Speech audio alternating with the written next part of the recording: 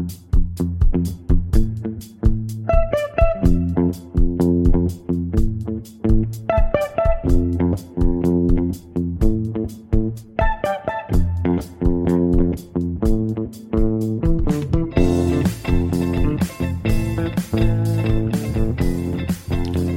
to The Gradebook, a Tampa Bay Times podcast on Florida education issues.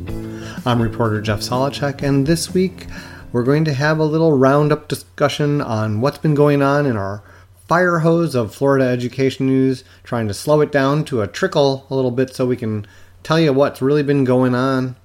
Today with me is our Tallahassee Bureau reporter Emily Mahoney, who has been following Governor Ron DeSantis and also going to a lot of the legislative committees, and we're going to try and break it down for you now, so take a listen. Well, Emily, it's been a super busy week and a half, 2 weeks, and legislative session hasn't even begun yet. Ron DeSantis is making a major announcement a day, right? It certainly feels like it. Yeah, he's keeping us busy, and so many of his major announcements have focused on education, so I'm glad that we can help parse this out. And I thought it was funny, too, that, for a while, all those press releases said major announcement coming, and then suddenly they started just saying education announcement. Did you have something to do with that? Did you convince him to change it? Well, we're always bugging them to give us more detail when they send out those press releases, so who knows? So today, which is, Thursday? I can't even keep track of the days anymore. Today, Thursday, DeSantis was in Tampa, and he was making an announcement about teacher bonuses and teacher performance pay, which is something that he promised us he would do when he released his budget last week, after talking about wanting to do something with career and technical education, but before his statement on clearing the waiting lists for all of the scholarship programs. So where do you want to start with all of this stuff?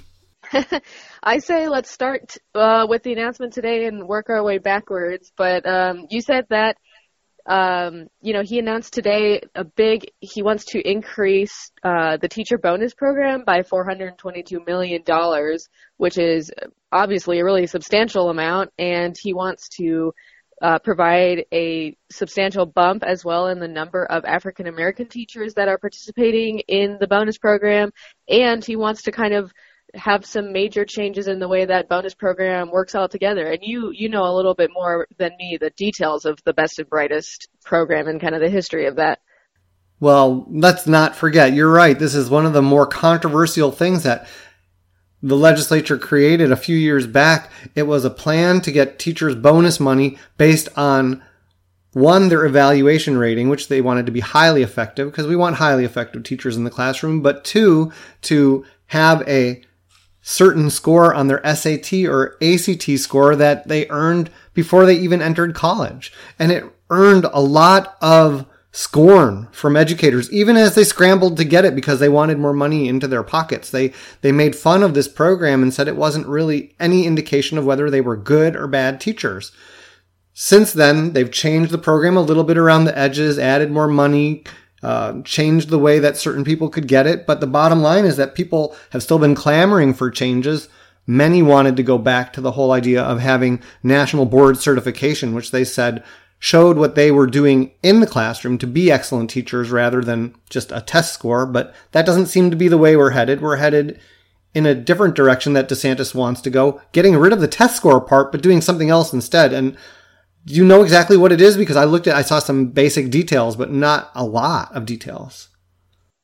Yeah, no, he did say that the test is, quote, a moment in time, and that he doesn't believe that teachers, like you said, their SAT or ACT scores should count toward their eligibility for bonuses. But as far as the new way that they would be evaluated, go for it. I'm not sure. That's the problem. I think it was looking at just still using the highly effective. And I think there was something about wanting to use whether your school that you're in has made some incremental gains in performance on the state school grading measures. And that could open up a whole new can of worms, because let's say that you've made tremendous gains and you've done well in your classroom, but your school as a whole did not. I know that that's a question that's going to come up probably instantly. Right. Yeah. And so there's always a lot of questions with these announcements too, because as I'm sure we will say many times during this podcast that everything that the governor suggests, and many of his major announcements over the past few days have been recommendations to the legislature. And he has executive powers to accomplish some of these things and to get the ball rolling, especially, and to especially put pressure on the legislature to do these certain things. But a lot of these details will have to be hammered out in the legislative process. Yeah, my biggest thing of all his announcements was when everybody was saying he announced that he has eliminated the Common Core. And as if he could just do that on his own. And that drove me crazy. And I know I went on Twitter for one of my very few rants. It was like a 1-tweet rant, but it just drives... Well, and the announcement to eliminate Common Core, or at least his executive order to take aim at Common Core, was probably one of the most major of his other major announcements. And he has issued an executive order asking Richard Corcoran, the Commissioner of Education, to spend a year basically looking at the Common Core standards, or the state's current standards, which are largely similar to the Common Core standards, and to come up with a better set of state curriculum standards that would be presented to the legislature in 2020. And so I think that, that one has probably been the one that most people, that generated the most buzz, simply because Common Core has become a very politicized thing over the past few years, and it's something that a lot of people have been talking about, and it's probably one of the more wide-reaching of the executive orders because this would affect every single public school, potentially. And what's really crazy is that, the standards are things that drive curriculum, but they are not the curriculum. And so a lot of the questions about why are we teaching math this way? Let's go back to the basic math. I'm not sure whether he wants to go back to 1950s style math while everybody's trying to, be 21st century STEM. I'm not quite sure about that. I know he wants civics in the program, but whatever they do is going to be something that will cause schools and teachers a lot of heartburn because they're going to have to relearn and redo a lot of stuff that it took them a long time to get with the program of Common Core. Mm-hmm. Yeah, and people have already talked about that, this could potentially be very expensive because new textbooks and new tests and everything like that are very expensive. But at least in the very early stages of this announcement, we actually saw quite a bit of kind of cautious praise from everyone, from people like Richard Corcoran, who's extremely pro-choice or school choice minded, all the way to the teachers' unions, which it's been a while since we've seen a positive reaction from the teachers union to something that was happening in state government. But the teachers union even said, it's always appropriate to at least look at the standards and we'll kind of see what happens. So I think that there's general support for this idea that there needs to be a reevaluation and a step back at what Florida has as its curriculum standards, but I'm sure that there won't be nearly as much agreement when we start seeing the more specific suggestions as to what those standards should actually be.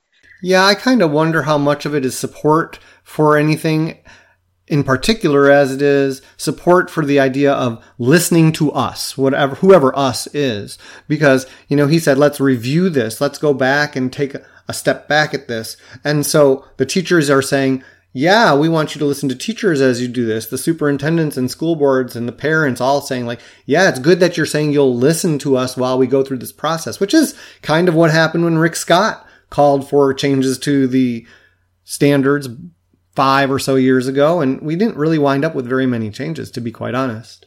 Yeah. That one's going to be really interesting to follow, especially because the arc of it is so long. I mean, like I said, this is supposed to be taking place over the next year. So we'll follow it as it keeps going. Right. And I think that, we'll also be looking at what he does with the details of this teacher proposal. That's going to be controversial because there are so many teachers in Florida. But there were other things that I don't know if they were controversial or not. Doing away with the waiting list for the Gardner Scholarship, which I think is a precursor to doing away with the waiting list for the tax credit scholarships, which have caused so much angst among people who think that we're bleeding the public school system dry. You covered that a little bit closer than I did. What did you hear in that conversation? So we first started hearing about this. I mean, DeSantis had hinted to the fact that he wanted to eliminate the waiting lists before, but we actually got kind of a dollar amount when he released his budget last week, and that amount was $19 million that he is proposing that the state infuse into the Gardner program. So that would completely eliminate the waiting list. And so it is a little bit unclear as to how the Florida Tax Credit Scholarship Program waiting list would be eliminated, since there wasn't a dollar amount attached to that in the budget. That basically implies that there's going to need to be either a change of law or some other funding source that would come in here for that purpose. So that's kind of something that we're still watching. But it has been very instructive when the budget did come out and kind of put exact figures on a lot of these proposals. His budget has already started to cause some conversations in the legislature and outside the legislature, as lawmakers are starting to say things like, thank you for your budget, but, we're going to create our own at some length. But they are also like listening to his people come in and describe what it is that he wants and discuss certain items. Today in the House Pre-K-12 Appropriations Committee, there was a little conversation about, the required local effort, the amount of taxes, the tax rate, that the local school districts can charge for gaining the amount of revenue that they need. The governor went with the 3 years past practice, which we've discussed at length time and again, not allowing the tax rate to go up, actually decreasing it so revenue stays fairly neutral except for new construction values. And, the Democrats started asking, why are we doing this? This seems to be another way that we're hurting public schools. And that conversation sort of ended with, we're probably going to do it again. Thank you very much, from the chairman, Chris Latvala. But, he left the door open for some conversation, so we'll see. But that budget is filled with a lot of stuff. Were there any highlights that you saw besides the RLE part? We've mentioned the tax credit scholarships or the Gardner scholarships. Anything else? Right. Well, his entire budget was actually the biggest budget we've seen from any Florida governor. It was $91.3 billion, which is an increase of more than $2 billion from last year. And obviously, the state grows in population every year.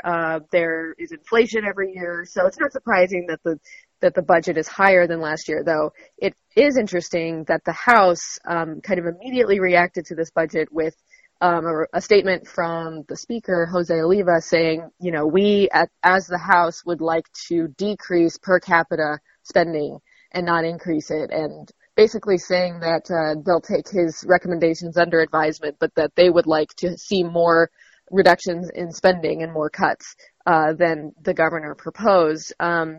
But the governor's budget included a $224 increase in the per student funding and FEFP.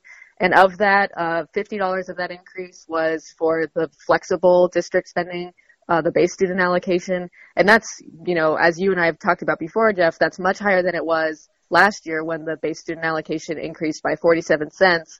And, we saw superintendents being very upset over that number, and even at one point, I believe, calling for the legislature to come back for a special session and redo their education funding plan because they were saying it simply wasn't enough. So I think some of the meatiest increases that we've seen in this budget have been in the education sphere, which is really interesting.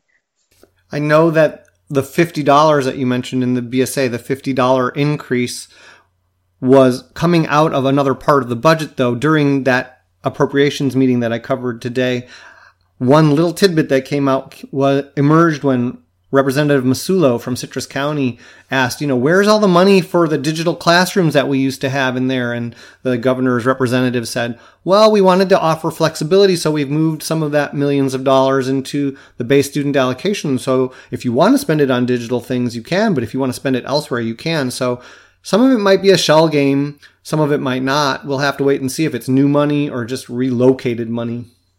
Mm-hmm. Definitely. The complexities in the budget never end. So was there anything else the governor did? I know there were so many things I'm starting to lose track, but I kind of want to turn to the legislature. There was one more. We're almost there. So the last kind of major education announcement happened on January 30th when he announced big changes in the career and technical training sphere in higher education. He kind of challenged the state of Florida to go from number 24 to number 1 in the nation for its workforce and technical training programs by 2030, which is, a great political tagline. But in terms of actual specifics, I think the specifics were much more interesting, which is he wants the legislature to create a program that would allow students who go to a university and don't finish to get an associate's degree if they earned at least that number of credits while they were in school. He also would like to create a program that would basically have colleges recruit students who are former students who dropped out and didn't finish, but if they were within 10% of the credit hours of finishing, then they would have some kind of tuition forgiveness for that last 10%, just to kind of help push students over the last little bit to get their degrees. And so this was all really interesting, and he's been talking about vocational training since the campaign, and he proposed several $million budget items as well related to this and kind of beefing up Florida's career and technical programs, which he says are a really good way for students to have a direct pipeline into the workforce in some of Florida's bigger industries.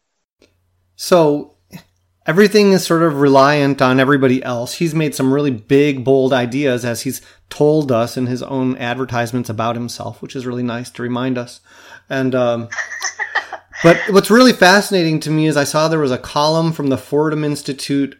I don't know exact date, but it pointed out that Florida is at a point where it can either go big or go home, so to speak, as I think Richard Corcoran said when he was going to run for governor.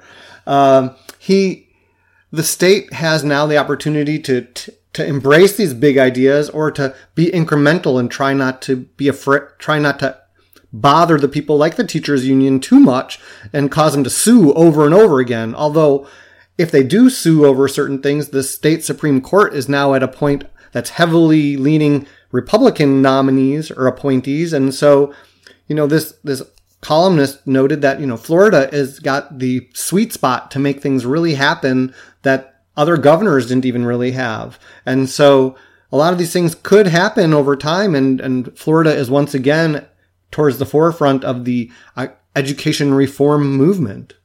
Definitely. And I do kind of share that sentiment that, this is really only the beginning. We just marked DeSantis' first 30 days in office yesterday, believe it or not, even though it feels like it's been much longer. And so I think that really, as someone who covered his campaign, the state is still just getting to really know who he is, because he was such an unknown going into the office. The press is really just starting to getting to know who he is. The legislature is just starting to get to know him. And it's not even session yet. It's just committee weeks. So there's a lot still to happen, but I do think that the past few weeks have been laying the groundwork for the kind of reforms that the governor wants to see, and we've kind of started to see where the legislature is falling, but again, it's all still very early.